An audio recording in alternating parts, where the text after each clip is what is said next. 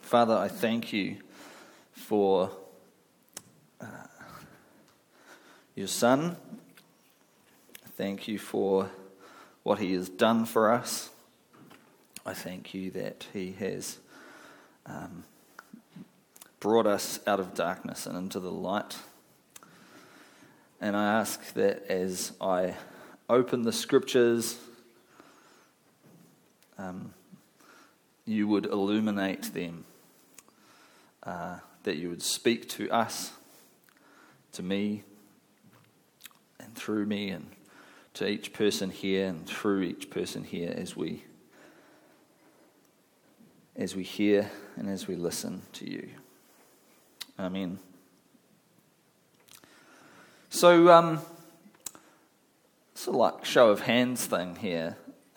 Who spent a bit of time in a church, maybe you grew up there, or maybe just even as an adult been in a church, where the church recited the creeds, or the creed, pretty much every week or very regularly? You go 1, 2, 3, handful, I don't know, maybe between a dozen and half a dozen people. For most of the church, for most of church history, that would have been the norm. In the worship service, you would recite the creed. I believe in one God, the Father Almighty, maker of heaven and earth, etc. And sometimes here we sing the sort of the Hillsong version of it, don't we? Yeah, I believe in God our Father, Christ the Son, believe in the Holy Spirit, our God is three in one. Now, important part of worship for most of the church, for most of church history, to establish these things of the faith in the hearts and minds of believers. Now, some Protestant Christians in particular have mixed feelings about the use of the creeds. They don't necessarily deny what's in them, but some more kind of fundamentalist Christians would say, we've got no creed but the Bible. That's something that gets said. Now, personally, I think there's a little bit of a logical trick being played there, because no creed but the Bible sounds a bit like a creed to me. So you're still sort of making a creedal affirmation. And look, although we don't recite the creeds here on the regular, I do think they're very important. Because the creeds, and if you're not sure what the creeds are, there's basically like a statement of faith, an affirmation of the dogma, the essentials of the Christian faith that it's essential to believe. And I'm not an expert in the history, but they are in some ways a record of, in particular, what the early church sort of landed on as being essential. They usually were sort of occasioned, the reason for formulating the creed was usually in response to someone kind of going off the rails a bit. For instance, someone saying, this Jesus guy, he was inspired by God, he was empowered by God, but Jesus wasn't really God. He was just a man, a very special man, but just a man. And so the church got together and said, no, it's very important that we establish Jesus Christ, the Son of God, was fully and is fully human and fully divine. And there's a mystery there, but we can't push too far one way or the other to the detriment of the other. And so too the creeds helped to establish the doctrine of the Trinity.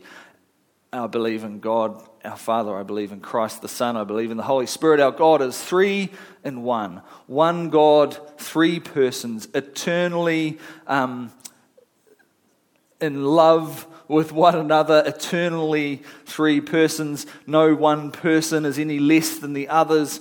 Again, this is a mystery, but very important to have right. And without going into it, I think we can see when we get one of those things wrong, actually there's implications down the line. Anyway, that's all preamble, sorry. But it's in my mind to focus today and to set as our theme for the next several weeks one of the lines of the Creed, or one statement that we find in the Creed. And we do sing it in that Hillsong rendition as well. This is something that's been on my heart for a while, and over the last couple of years, as I've thought about our preaching and what are we looking at, what themes are we drawing out, which scriptures, this was one, I guess, overarching theme that I wanted to look at in some depth. And the line is, I believe in the church. That's an interesting thing to say that you believe in, isn't it? As a sort of a statement of faith, an article of faith. I believe in the church. I believe in God. Well, I can't see God right now, so it makes sense in some ways for me to have an affirmation of faith. I believe in God. I believe in the church. Perhaps seems like it goes without saying, or maybe seems like it doesn't need to be said. Well, why do I focus there?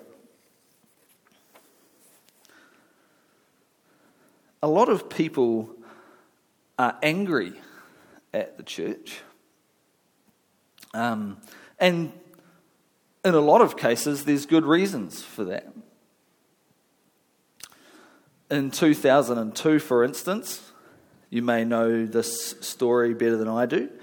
The Boston Globe, a newspaper in the United States, exposed an incredible scandal within the Catholic Church of abuse, sexual abuse from clergy to parishioners.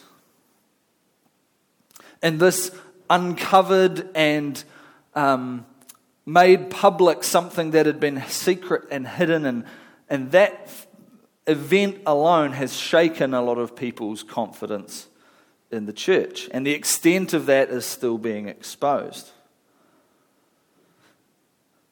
Closer to home, last year, near the beginning of the year, a story began to unfold about, I guess, a major church in New Zealand, popular, multiple locations around the place, and a sort of a trail of devastation of interns and people who had been mistreated within the church. It was in the news, there were legal proceedings and reports and all that stuff. And even at just the most basic personal kind of level, it's easy to have a bad experience with people in the church because people in the church are people. And so, a lot of people end up feeling kind of frustrated with the church. They feel that there's something wrong going on, and there may or may not be.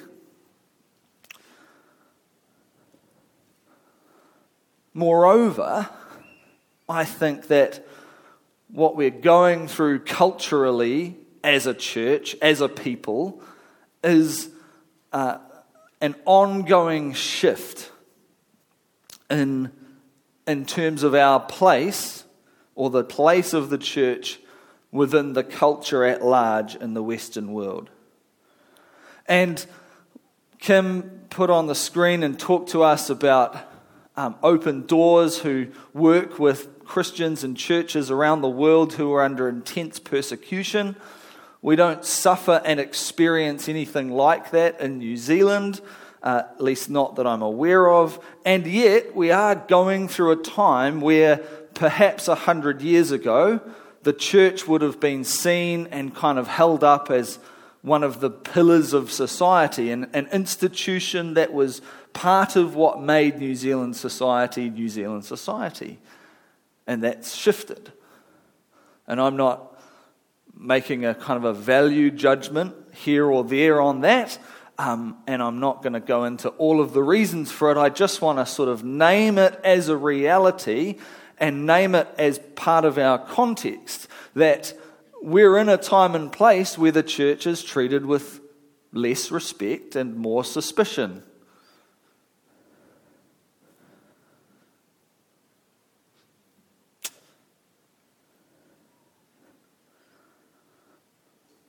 So why start with that line? I believe in the church.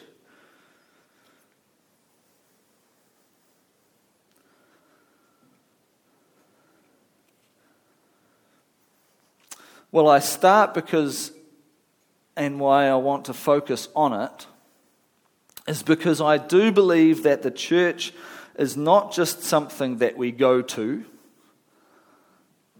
It's not just an activity that we can sort of give or take or treat lightly.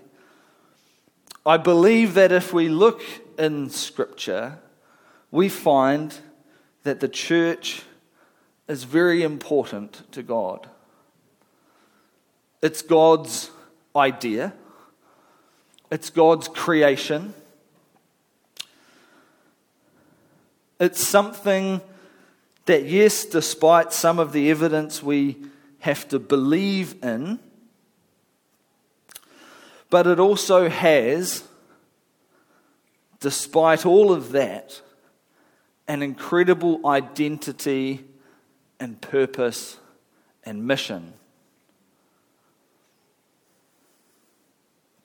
So, for the next several weeks, we're going to be looking at some of the scriptural language, some of the passages of Scripture, and in particular metaphors for the church that are found in Scripture. Let's do a quick little chat around your tables. And it's okay if you don't know the answer to this question.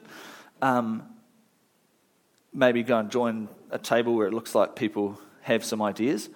But around your table, have a quick little chat about one or two of the metaphors in Scripture. I'll give you one for an example. The church is described as the body of Christ, right?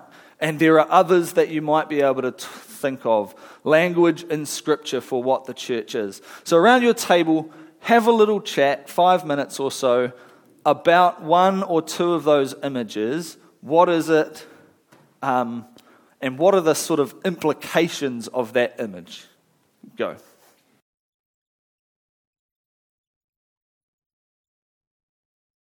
Some of you might want more time. Some of you probably chatting about what you got up to on the weekend. Does anyone want to share something? A favourite maybe, image and maybe an implication of it? Who wants to share with us? Joel, thank you. Praise the Lord. On our table we discussed also the image that the church is the bride, and there was discussion around what does that mean to each of us, because especially me being a male, it's a bit more odd to think of myself as the bride of Christ, but I just think the purity and stuff that He has done for me and through Him. So yeah. Awesome. Any other images that came up? Any other interesting comments? Yeah, right. Just going forward from that, I think I also see an image of if we're the bride, we're married to Jesus, and it means being with Him always. So when we come to church, we're with Him, and that's the importance of it in my mind. Cool. Yeah. That's awesome. That'll be a big theme through a lot of the images, and we might also think of the temple of the Holy Spirit as one of the images that's used, the body of Christ, obviously.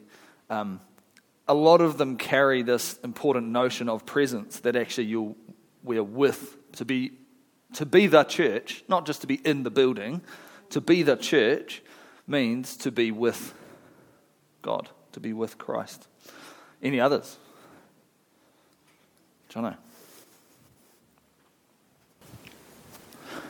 It wasn't my idea, but one of our table talked about, especially as Gentile church, we're the branch that is grafted into the vine.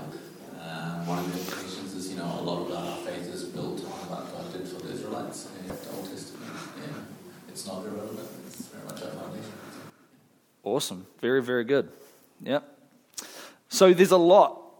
And, one of the, I guess, recurring themes. No, any final takers, by the way, before I put this down? No. I guess another recurring thing that's probably going to come up is that, and I'm going to say again soon, is that the New Testament, when it's written to people, it's written primarily to churches. There's a couple of letters, like to Timothy, that are addressed to a person, but by and large, these letters are written to churches, to groups, gathered groups of people. So we had bride, very good, body, temple of the Holy Spirit. The people of God doesn't kind of sound like an image or a metaphor itself, but it kind of is. There's a sense, if we get a bit creative, of in which the church is described being like an army, being like the army of God. And this is one that there's no sort of scripture that says, you, the church, are this, but this is almost read all the way through the New Testament in particular, is that the church is the family of God.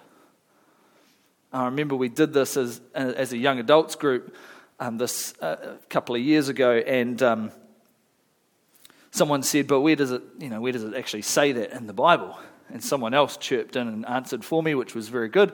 And they said it's just kind of everywhere. Like we're taught to call God Father, and we're called brothers and sisters, and we're kind of grafted in. It doesn't have to be a sort of a quote verse saying you are the family of God. That reality is throughout. So we're going to look at that. And all these metaphors we're going to look at over the next several weeks. But this week, we're going to take a short look at the passage that was read by Janine. It's not going to be a deep dive, but let's have a look. This is 1 Peter chapter 2, starting in verse 1. It starts out with a sort of instruction, and it says, rid yourselves therefore being from the previous passage, because we've just had the description of what's happened for us through Christ, and therefore rid yourselves of all malice and all guile, insincerity, envy, and all slander. Like newborn infants, long for pure spiritual milk, so that by it you may grow into salvation, if indeed you have tasted that the Lord is good. Now, as I said before, we can receive this individually, can't we? I can sort of do a little stock take, and I can think to myself, have I got much malice going on? Am I being guiling? I don't know what the verb is there. Am I being insincere? Do I have envy? Am I slandering people? And we need to think about that for our own selves. But we can also receive this corporately. We can think and hear this as an address to not just individual persons and people, but to a people, to our church, to the church universal, to the church in New Zealand, or to the church that gathers in Hillcrest here in this place. Verse 4, come to him. That's an important instruction, isn't it? Continually, it's this kind of a sense of Christ has come to us, but we come to him, a living stone, though rejected by mortals, yet chosen and precious in God's sight. And, like living stones, let yourselves be built up into a spiritual house. Here's another image. A spiritual house, to be a holy priesthood, to offer spiritual sacrifices acceptable to God through Jesus Christ.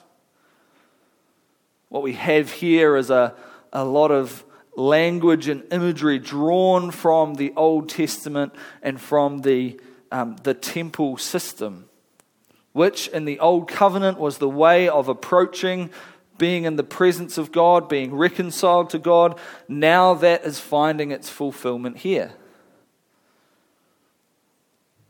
Verse 6, he goes on, "For it stands in Scripture, see, I am laying in Zion a stone, a cornerstone, chosen and precious, and whoever believes in him will not be put to shame.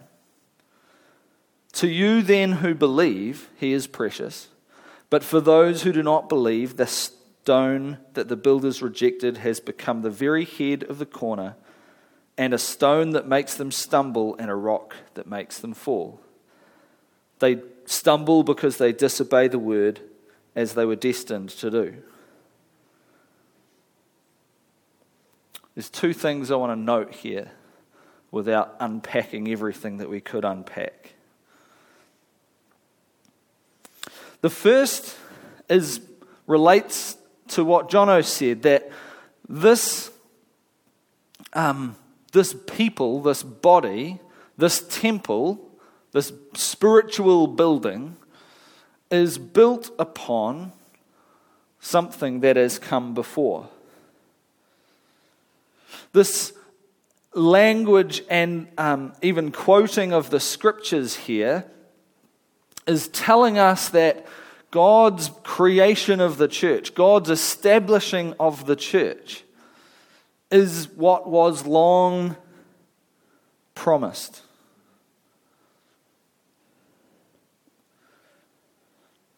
The other thing is, we can see, and many of the metaphors in Scripture about the church, we can see a very close identification of Jesus and his people. What I mean by that is, it could be that the metaphor says, well, God and Jesus, they're like the architect, and you guys are a temple, and I'm going to build a building, and there you go, that's great. And there's obviously a sense in which we can call God the architect and the builder, right? But here, the church, the people of the church are described as living stones, just as Jesus is described as a living stone. Jesus, of course, is the cornerstone, and there's a little bit of, I guess, debate about exactly what the cornerstone meant. Was it the foundation? Was it sort of like an important piece in a stone structure that tied everything together? In some ways, I think we just get intuitively the cornerstone is the most important one, right? It's the one that the whole thing is based on or based around. And yet we also are living stones. So Christ has not created a building over there that he looks at and he likes to see. He's created a building upon himself. He's established the church upon himself. And we can go even more intense with that identification if we think about the church as the body of Christ. We are all, Paul says elsewhere, sort of a body of many members, and Christ is the head. The church, the people of God, Christ is the boss, but he is also one of us. He is the king, that's right, and we could think of the image that we're sort of standing before the king in the throne room, but in some of these metaphors we get such a close identification that we're not just on his team, we're part of his body. We are part of who he is. He's made us, the church, to be part of himself.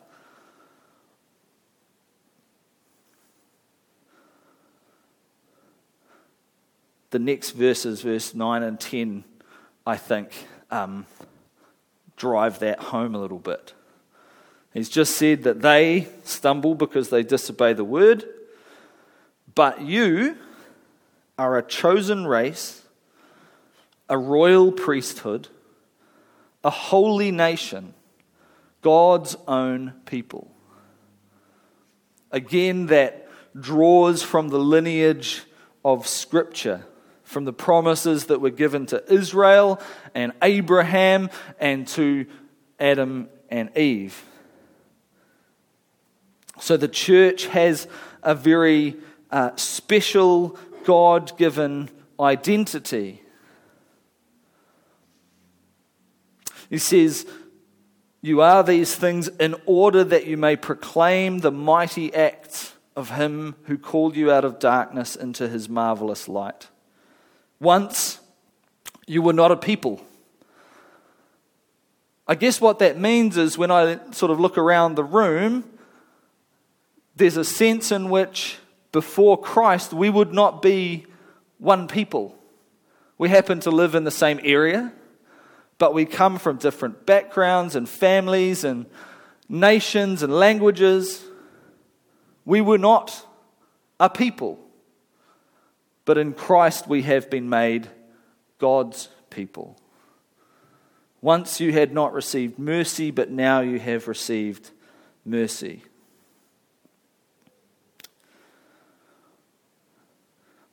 I think it's very important in that sentence to notice this little phrase, in order that. So you, Hillcrest Baptist, are a chosen race, a royal priesthood, a holy nation, God's own people, in order that. So, for the purpose of, or so that you can, what? So that you may proclaim the mighty acts of him who called you out of darkness into his marvelous light.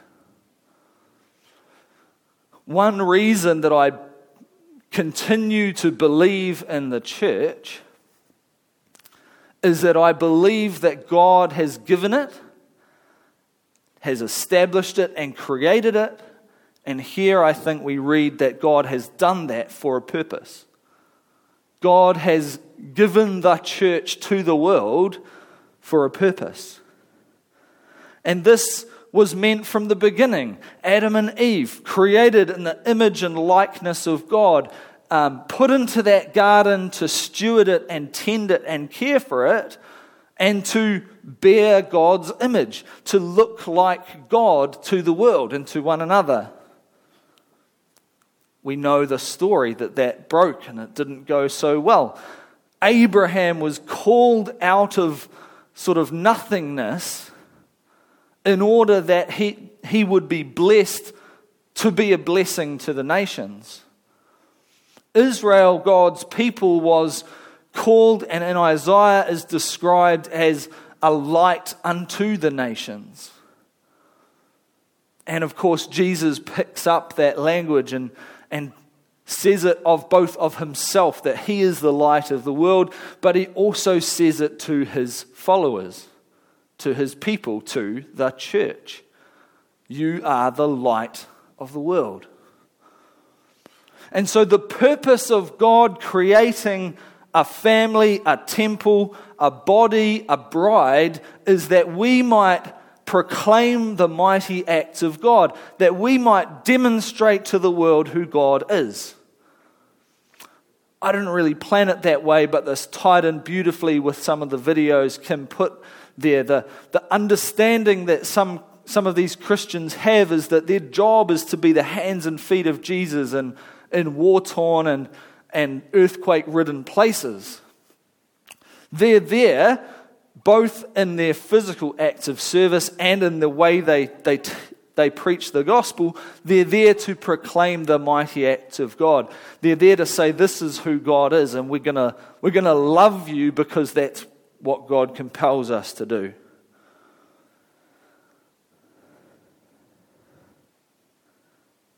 And so, yes, there's a lot in the church and about the church and related to churches and that we can feel a bit disheartened by, or we can find ourselves frustrated or hurt. And we need God's grace continually. And at the start of this service, I read from Psalm 133, how good and pleasant it is when God's people live together in unity. And we don't always experience or feel that unity. But we do have unity from the Lord, whether we receive it or not. And what I mean by that is we can disagree about a whole lot of stuff. Like we can disagree about how often we should do communion, or about whether we sit in rows or have tables like this. We could disagree about the color of the carpet or the way the walls, are painted. There's a ton that we could disagree about. But if we are established as God's people, if we are created as the people of God and the holy royal priesthood and holy nation, we have a purpose. And we can be united if we make that our purpose. What did Peter say? To proclaim the mighty acts of him who called us out of darkness into his marvelous light. Let's pray. God, I thank you for the truth of that we have been pulled out of darkness. We've been pulled out of our blindness and being dead in our sins and God, you have given us new light and life. You've brought us into your light, into eternal life. And God, you have placed us in a people. You have made us to be a people. And God, I ask that you would continue to pour out your Spirit upon us, that we might understand who we are, that we might understand the incredible privilege and joy and honor it is to be named in these ways, to be named a holy nation and a royal priesthood. God, give us an understanding and a revelation of just how amazing it is to consider we would be the bride of Jesus. And God, grow in us and stir us up to realize that we're not given this honor and this privilege and this incredible identity just for ourselves. Yes, you gave it to us because you love us, but God, through us, you want us to proclaim your mighty acts. Through us, you long for us to be a light among the nations. Through us, you long for us to be a people so on fire and so empowered by your Spirit that when people see us and they see the love we have for one another and the love we have for the world, that they would see you through us. God, that is who you've made the church to be. And we fall short, God, and I say for myself, Lord Jesus Christ, Son of God, have mercy on me, a sinner. for where I've not reflected that image. But God, start with me and make us together a people who reflect your image and glory into the world. Whatever happens in the world, whatever changes, God, make us to be your people. I thank you, God, and praise you that is your plan and that we can pray for it and you will answer us. I praise you, God, in the precious name of Jesus. Amen.